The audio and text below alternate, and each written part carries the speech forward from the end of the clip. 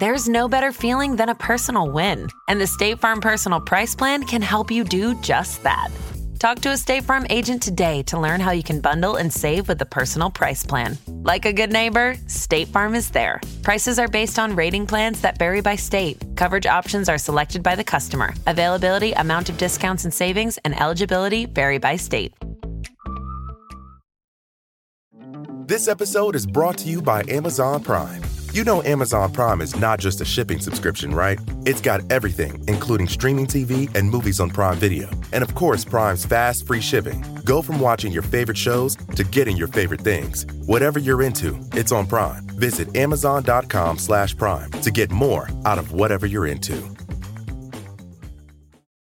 Due to the graphic nature of this murder case, listener discretion is advised. This episode includes dramatizations and discussions of murder and assault that some people may find offensive.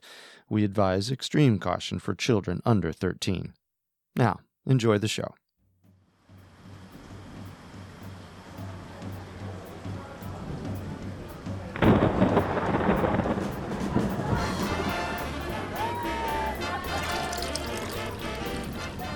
Harry! Come here, you simply must come here. Sit next to me and tell these beautiful people the story you told me. Story? Yes, the one that had me in stitches all night. That's not a high hurdle to cross. Oh, hush. I'm on your schedule. Harry, tell them. It's really not that funny. You have to now. We're all in suspense. I had just stepped off the docks on my way to London. Excuse me, please. Saved by a hair. You tell them the story. You do it so much better. Think of the most fabulously wealthy person you know personally. Picture their bank account, their car, their apartment that actually has heat in the winter. Don't dip me, I'll fall. And now think about the fact that person would most likely be a peasant out of Les Miserables when compared to Harry Oakes, formerly known as Sir Harry Oakes, 1st Baronet of Nassau. We had a bit of a spill. I'm sorry, sir. I was jostled. I didn't mean to. It's fine. Lord knows I have enough glasses. Yes, sir. Grab a drink. It certainly looks like you could use one. Oakes was a philanthropist, business magnate, and gold miner. And on July 8th, 1943, after throwing a Gatsby-esque celebration in his Nassau, Bahamas mansion, he was beaten to death and lit on fire.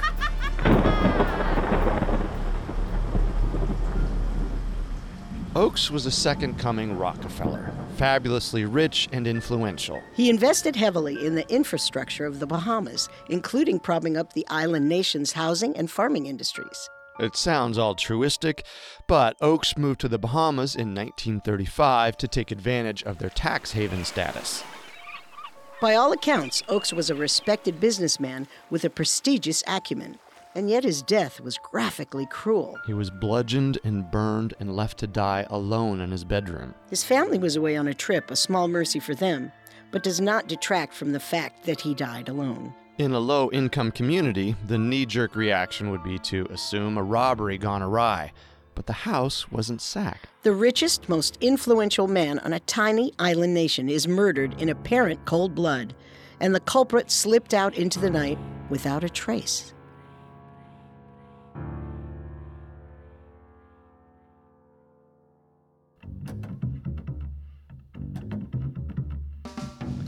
This is Unsolved Murders, True Crime Stories. You're listening to our first episode on the murder of Sir Harry Oakes. If you want to hear our investigation into other cold cases, you can listen, subscribe, and write reviews on your favorite podcast directory.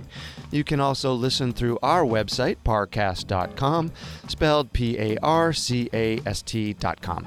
I'm your host, Carter Roy. And I'm your host, Wenndy McKenzie.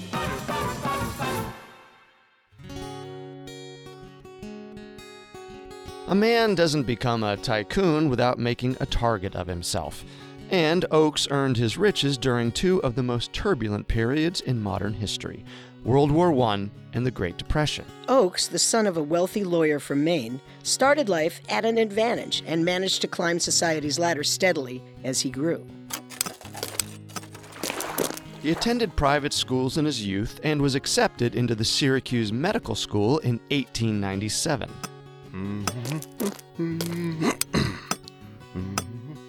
But after 2 years in the program, Oakes abruptly dropped out when he heard tale of an exciting new metal being found in the wilds of Alaska. Oh, I found it. I found it. In 1896, miners struck gold in Alaska. The nation's appetite for the shiny stuff was whetted almost 50 years prior in California, and soon miners flooded to the remote Alaskan territory. The Klondike Gold Rush brought an estimated 100,000 people to Alaska, and 3 years after the rush began, Oakes could be counted among their ranks. Oakes left a life of luxury behind to forge a new one as a prospector. Why settle for family wealth when you can add even more zeros to your bank account? And whoa, did it pay off.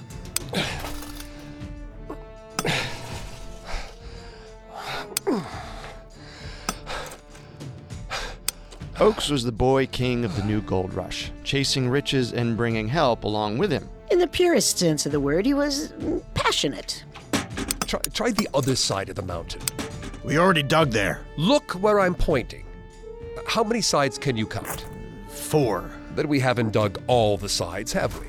For the better half of the next 20 years, Oakes traveled the globe in search of gold, as close as California and as far as Australia. Wait! In 1911, he landed in Ontario, Canada, mining near Kirkland Lake. It was a risky move to mine a lake, and he very nearly went bankrupt before being bolstered by his wealthy mother for one final expedition. Though the heir of a wealthy family had a lot of advantages that others didn't, the decision to mine the lake was controversial and a huge risk. Ontario locals tried to dissuade him from wasting his time, but because Oakes was well known for his temerity and not his social grace, he surely told them where to stick their advice. Come around here. What does that look like to you? We have it! We have it! And sure enough, The gamble worked. he struck gold and formed the Lakeshore Mine, convinced the lake held a hidden wealth of gold. And he was right.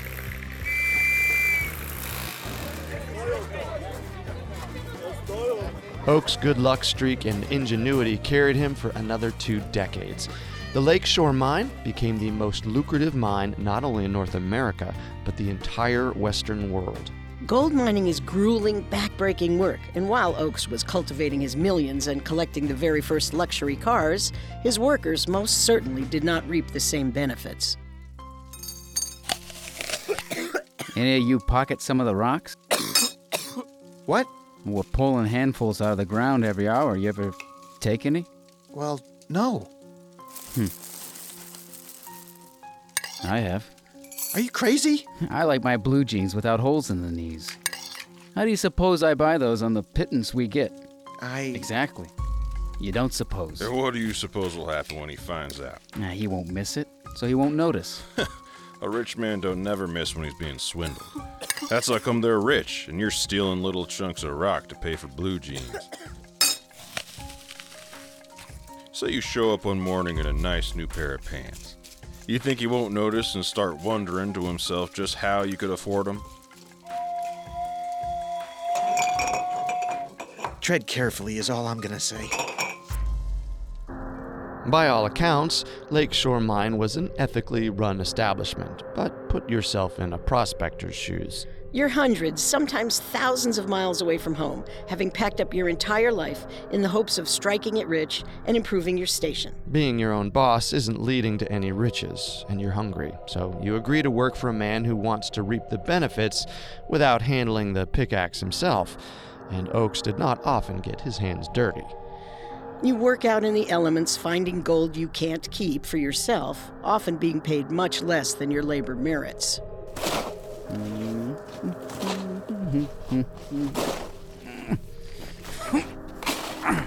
How's the haul today? Sir, It looks like we hit a good vein. Just wondering how you're doing. fill the bucket, sir. Good. That's good. Well, keep it up. I will. Those blue jeans look smart. Are they new? Yes? I'll be. Well, I suppose that's it then. I want 2 more buckets by the end of day. That won't be possible by the end of the day. What was that? No one's pulled more than 2 pails a day. 3 is impossible. Impossible. Well, I guess your day just got longer.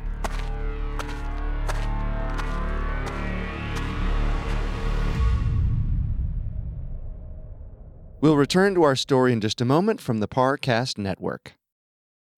This episode is brought to you by Amazon Prime. You know Amazon Prime is not just a shipping subscription, right? It's got everything, including streaming TV and movies on Prime Video. And of course, Prime's fast, free shipping. Go from watching your favorite shows to getting your favorite things. Whatever you're into, it's on Prime. Visit Amazon.com/Prime to get more out of whatever you're into.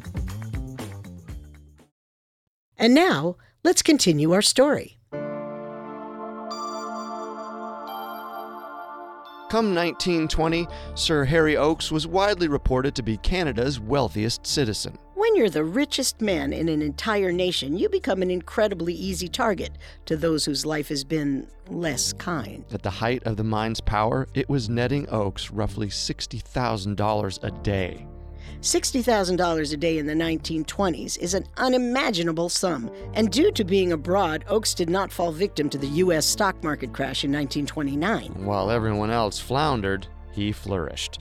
He married a much younger woman named Eunice in 1923 and quickly started a family. It isn't difficult to be the head of a family on what is the modern equivalent of $837,000 a day.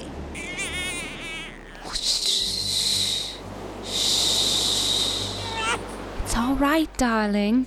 We're almost there, and it will be wonderfully warm.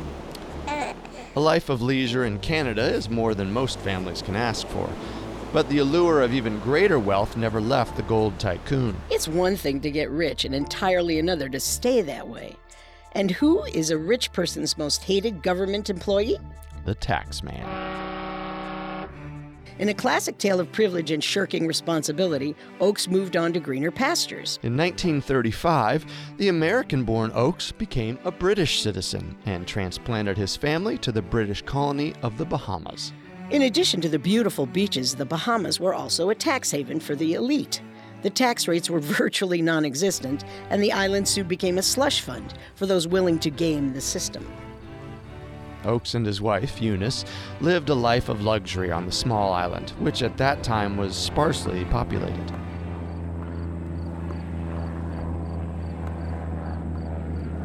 Once in the Bahamas, Oakes became an angel investor of sorts within the community. The runway isn't nearly long enough. We could expand it back a few yards. A yard and an inch are the same thing. So what do you suggest?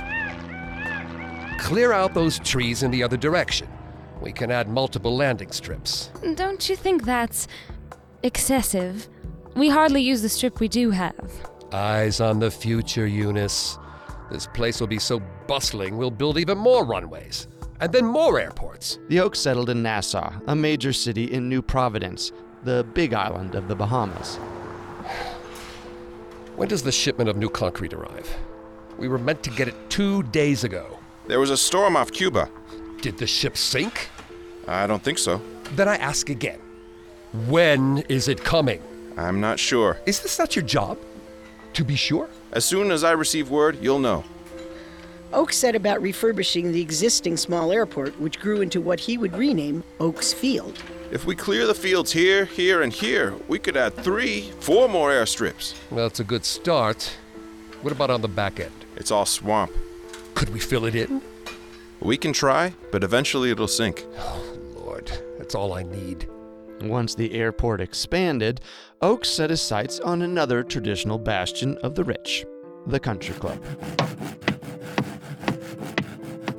Oakes cleared more land and built a country club and a golf course in New Providence. The Bahamas was not a wealthy colony, so the luxury vacation spots must have, even unconsciously, seemed exclusionary. We could host Easter. The airstrip will be completed. Oh, it would be lovely. A brisk round of golf after church. If we have the staff for it. Why wouldn't we? Before we're accused of spreading an eat the rich bias, We would like to draw attention to Oak's formal title, baronet. In 1939, 4 years after arriving in Nassau, Oakes was knighted in recognition of his work within the island community. In addition to expanding the airport and golf courses, Oakes used his prospector money to expand low-income housing for the island natives and prop up the local hospitals. So, how many more houses could we fit in this block? And a daycare. Yes, that too. 4, 5, And if we cleared that section? perhaps 6 more. Do it. For as much as Oakes catered to the wealthy, he pumped money back into the economy. There was a generous spirit hiding deep under their curmudgeonly exterior. But with his constant development, he began acquiring more and more land. I want that grove cleared by morning. Of course. We should have had this course built a week ago. Why am I paying for my schedule to be so delayed? We'll clear it right away. By 1941, Oakes owned the land deeds for over 40% of New Providence. I want the swamp filled. Sir, it will sink. Then I'll fix it, won't I? The airstrip needs to be expanded. Without expansion, we're just a speck on a map. I'll tell my men. It's priority 1. If you say so. Formerly the wealthiest man in Canada, Oakes retained his title in his island home. He was easily the richest man in the Bahamas until his death in 1943.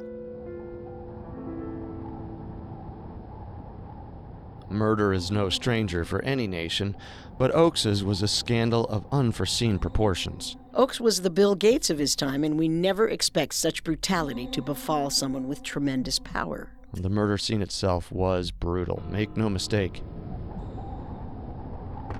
Harry? Harry!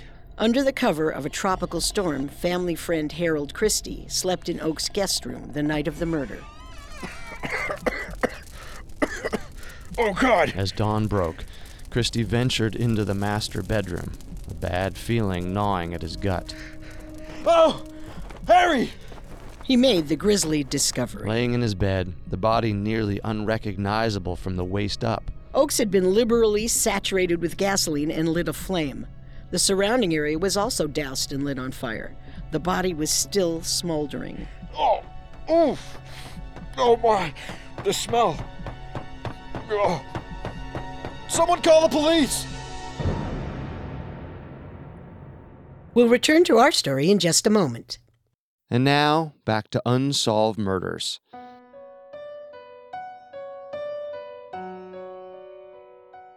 Harold Christie had just found his friend Sir Harry Oakes' bedroom in a horrifying tableau. The pillows on the bed had been ripped apart, and feathers stuck to Oakes's body. A decorative lacquered screen by the bed was marred with blood and fingerprints, suggesting a mighty struggle. Now bear in mind that this was 1943. Fingerprinting was in practice, but the modern database didn't exist. The Bahamas were also a relatively rural colony at this point. Oakes clearly put up a fight, but not much could be drawn from the physical evidence of that. Harold Christie? Officer? Do you sleep well? Excuse me? Would you say you sleep well? Yes. Christie was easily flustered and tripped over his words. Then what woke you? The smoke. You said you couldn't smell it from the guest room. Well, something was wrong. I could feel it. So you entered the bedroom? He was... he was still smoking. He immediately raised every red flag they could see. Can you imagine how painful burning is? No. Have you ever burned yourself cooking? Not badly. It's agonizing. Why are you telling me this? Because I find it very hard to believe you didn't hear anything. You can't possibly think I did this. You tell me. It's not an unfair question. How dare you? Lower your voice. Well, the state of the room suggested Oakes did not go gentle into that good night. He was my friend. You're saying that I could kill my friend? His head, chest, and neck were slathered in congealed blood. Now, head wounds bleed heavily, but the police found another odd piece of evidence on his body. Let's take a breath, shall we? I didn't do this. Did you inspect the body? Not closely, no. I didn't. I didn't want to get too close. So you didn't see his head? His head? There were 4 small indentations on the side of his skull. Through all the blood and the burned flesh, the cause of death was likely the bashing of the skull. So why go through the trouble of mutilating his corpse? Are we done? May I... Has someone told Eunice? She's been informed, yes. Does she know about I'm not in the habit of telling widows the gory details. Good. She shouldn't find out. Not yet. Perhaps it was to cover up the calculated nature of the crime. Bashing in the side of the skull suggests passion, but a torched bed sounds calculated. Someone in control wanted to seem like they were very much the opposite, and managed not to disturb the house while doing it. It's horrible. Who would do something like this? As the Lindbergh family can attest, money puts a target on your back, and if a criminal is unscrupulous enough, it can easily turn deadly. Yet no money was stolen from the house. Perhaps it wasn't greed that drove the calculated crime, but rather a complex social ideal. The Bahamas were under British rule, and while the tourists and settlers enjoyed fabulous wealth, the average medium income was not high. Colonialism has entrenched deep-reaching repercussions, and one foreign man owning nearly half the land in a nation cannot sit well with that population. Oakes was philanthropic, but not shy about flaunting his riches and abrasive in the way that only a millionaire can get away with. After a lifetime of good fortune and intuitive business acumen, could Oakes have been undone by an angry populist? Or perhaps it came from a little closer to home. He had a family of 7, and a notoriously difficult man does not often have a seamless relationship with children set to inherit his fortune. His daughter Nancy married Alfred Freddie DiMarini, a count, and Oakes hated the man. Why won't you just give him a chance? Would you like me to write you a list? Your father is just upset you didn't tell us. He's been married. Twice. Harry. You're 17. Mama was half your age when you met her. When Nancy and DiMarini clandestinely eloped, it created a lifelong feud between the men. If the Hatfields and McCoys taught us anything, feuds can turn deadly with little provocation. I don't trust him. They're married. There's nothing else we can do. Everyone has a price. He's a count. You aren't going to win that bidding war. The men would sabotage each other's happiness every chance they got. Eventually, it devolved into a Cold War with Nancy stuck directly in the middle. Daddy, I want you to speak with Freddie. I'll speak over his casket. That's terrible, and you know it. I have nothing to say to the man. But could that animosity have bubbled over beyond hatred? A high-profile man murdering his equally famous father-in-law is a scandal fit for a soap opera. But wasn't that fitting for a man with a larger-than-life persona? Sir, Christy, you okay? May I have a minute? Take your time. For all the intrigue, one thing was clear. Someone was very, very angry with Harry Oakes, and they made it known. Everyone is going to think I did this. Did you? Of course not. A man alone in a murder house, traditionally, does not have the most convincing alibi. Why would I kill my friend? Insane men do insane things every day. I'm not crazy. But was he guilty?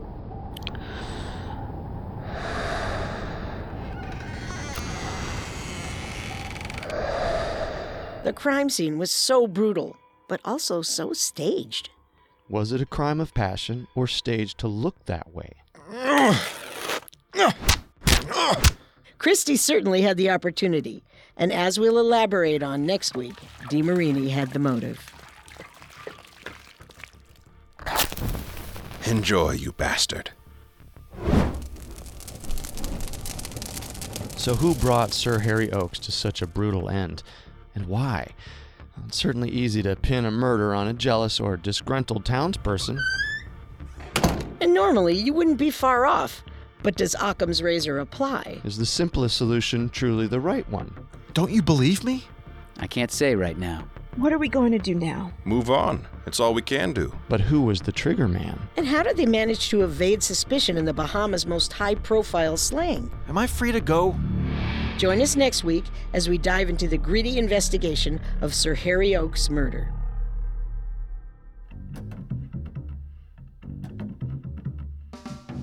don't forget to subscribe to Unsolved Murders on iTunes, Google Play, SoundCloud, Stitcher, or any other podcast directory. If you like what you hear, leave a 5-star review or tell us what you think on Facebook or Twitter at Parcast Network. A new episode comes out every Tuesday, and next Tuesday we'll continue our investigation into the murder of Sir Harry Oakes. Thanks for listening. We'll see you next time. If we live till next time. Unsolved Murders True Crime Stories was created by Max Cutler, is a production of Cutler Media, and is part of the Parcast Network. It's produced by Ron and Max Cutler, sound designed by Ron Shapiro and Kenny Hobbs, with production assistance by Maggie Admire, and written by Kenneth Martin and Samantha Guresh. Unsolved Murders True Crime Stories stars Carter Roy and Wenndy McKenzie. The amazing cast of voice actors includes, by alphabetical order, Mike Capozzi, Z. Cruz, Kimberly Holland, Harris Markson, Nicholas Massou, and Greg Polson.